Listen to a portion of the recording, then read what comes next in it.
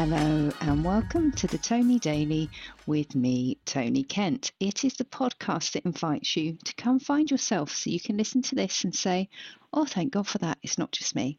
And I can speak to you and say, it is not just you, it is also me. Just thank you for yesterday's response, or for the response to yesterday's podcast episode. Amazing. I am still under the weather, by the way. I can't strain my voice or I'll start to cough. So bear with me, caller, if this doesn't sound quite as nice as you might like it to. I just want you to have a little game here of Guess the Year. This is taken from a conversation in Parliament about Education Provision of Meals Bill. So here, some honourable members might say it was the responsibility of the parents to feed their children. But when they considered the amount of wages that some parents earned, they must be satisfied that it was an absolute impossibility for them to properly feed and clothe their families. It was not the fault of the children that they were there, and if the parents, through force of circumstances, were unable to feed them properly, the state should see they were fed. The state recognised that it was to their best interests that children should be educated, and it was only right that the children should be in a fit state to receive the instruction. In many of the industrial centres, both fathers and mothers were working during the day. And even then, they might not be able to afford to feed their children. This is from 1906, 2nd of March 1906, where it was recognised that working parents may be in a position where they could not afford to feed their children. I'll provide a link to this in the show notes, and this comes to me courtesy of Kay Jones. She's a historian, integrated history specialist. Definitely look up her work. She is funny, accurate, interesting, and is looking to bring an integrated story of history together, if that makes it right. Basically, pulling in all of the historical facts that have been erased over the years, with a particular emphasis on re-establishing the role of women, because it's not that women didn't do stuff, it's that their contributions were largely erased. But Kay is absolutely fantastic, and she responded to my post on LinkedIn because saying that she had been the child that could not afford to eat, and she had seen that repeated when she was a teacher and found it heartbreaking. And as Claire had messaged, she had bought breakfast for her pupils as a teacher. And one of the things that Kay pointed out to me was that when the government first legislated that children must attend school, so it's only in the past, I think, 150 years that legislation has required that children attend school, they realised that children who are not well fed are not in a position to learn. Funny that, isn't it? So here we are, many decades later, over 100 years later, and it is still a problem.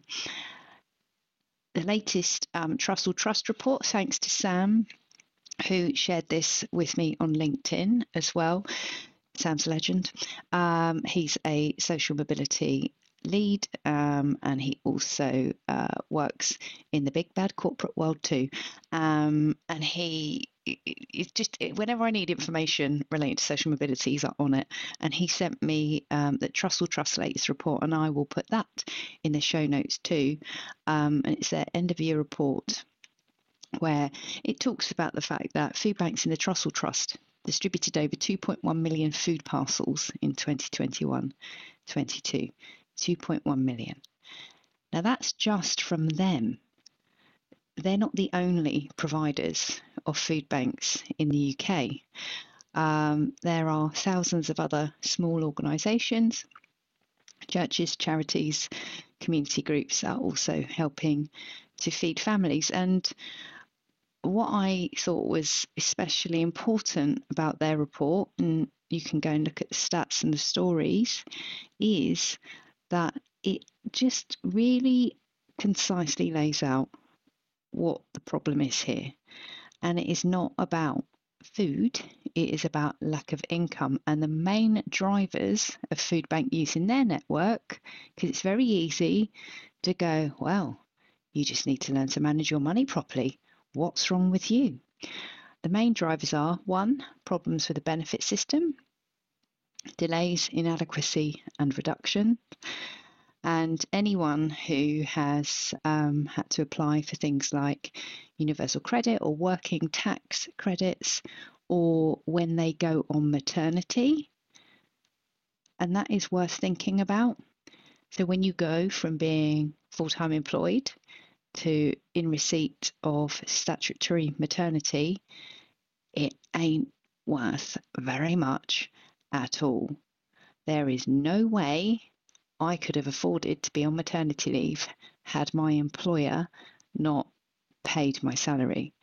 And that is why I didn't have children until I worked for an organisation that had a good maternity policy. I was 100% certain that I needed to be financially stable before I had kids. And I know very few people have the luxury of that decision and the luxury of the timing working out for them. So this is not just about people who are on benefits, which again is a shitty stick that we like to beat people with. Excuse me while I rant. Second point is challenging life experiences or ill health. Again, someone that I interviewed on my University Challenge podcast, Matt, he's a finance director now. He, as far as I know, has not had to rely on the benefit system. But what we spoke about was how an injury put a halt to his professional studies and all of the things he enjoyed in his personal life. And it only takes for someone to have a bad accident to completely send your life off course. And if I think about people who are self-employed, or if I think about people who work for, I don't know, you work for a building firm, you knack your back, what are you going to do then? You work as a caregiver and break your foot and you can't drive, and then you can't work, and what are you going to do then? Or you lose a member of your family and they're the main breadwinner, or someone something traumatic happens to someone that you love and that you find you actually need some time off work, but you don't have the kind of cover that would allow you to take 4 weeks off to get yourself in a good place to just get back to daily life. It's things like that. And the final one was a lack of informal or formal support. And I do know it is very easy to end up feeling like you're on your own. Or if you live in a rural community and you are a young parent and you don't have family around you and you don't drive, it's all things like that. This is not about people being lazy. This is about things often outside of their control. So do have a look at the Trussell Trust report and have a look, if you can, some of the writing on the Education Provision of Meals Bill. It's just, the language is older, of course, but it's a fascinating insight into how a problem that exists today existed back then. And as a result of the episode yesterday, I want to say thanks to John as well, who's like, how can I help? And thanks to a couple of members of the team at my local council. And I don't want to say anything too much about that just yet, because I don't know quite what that's going to look like. But it was really quite something to have people say, we've seen what you're doing, we see what you're doing, and we might be able to work together in a way that would benefit the community where I live, and help them to make sure some of the solutions they're thinking about designing for the coming winter will fit the kind of community that I live in. So I did feel touched. And if you've been listening for a while, you'll know over the past few days, because I felt run down, I've been a little bit tearful. And I just thought, I'm going to cry. But the work that I do professionally, working with corporates around the social mobility piece, I kind of know what value I have to bring there, and I understand the impact that I can make. And I have been thinking, how can I make an impact more locally without being interfering or annoying or duplicating the efforts of others? Because I think that is a problem as well. It's like when you have a wedding list, isn't it?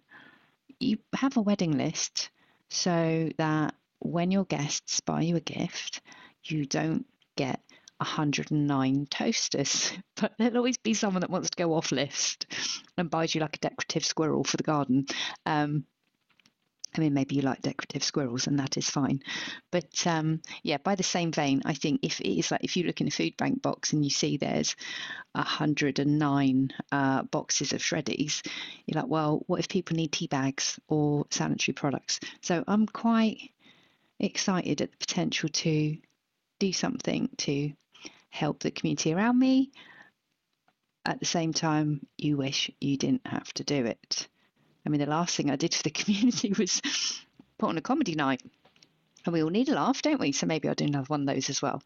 Anyway, I can feel that my voice is about to go. So this is a big thank you from me. I will be back with you tomorrow. Hang on a second.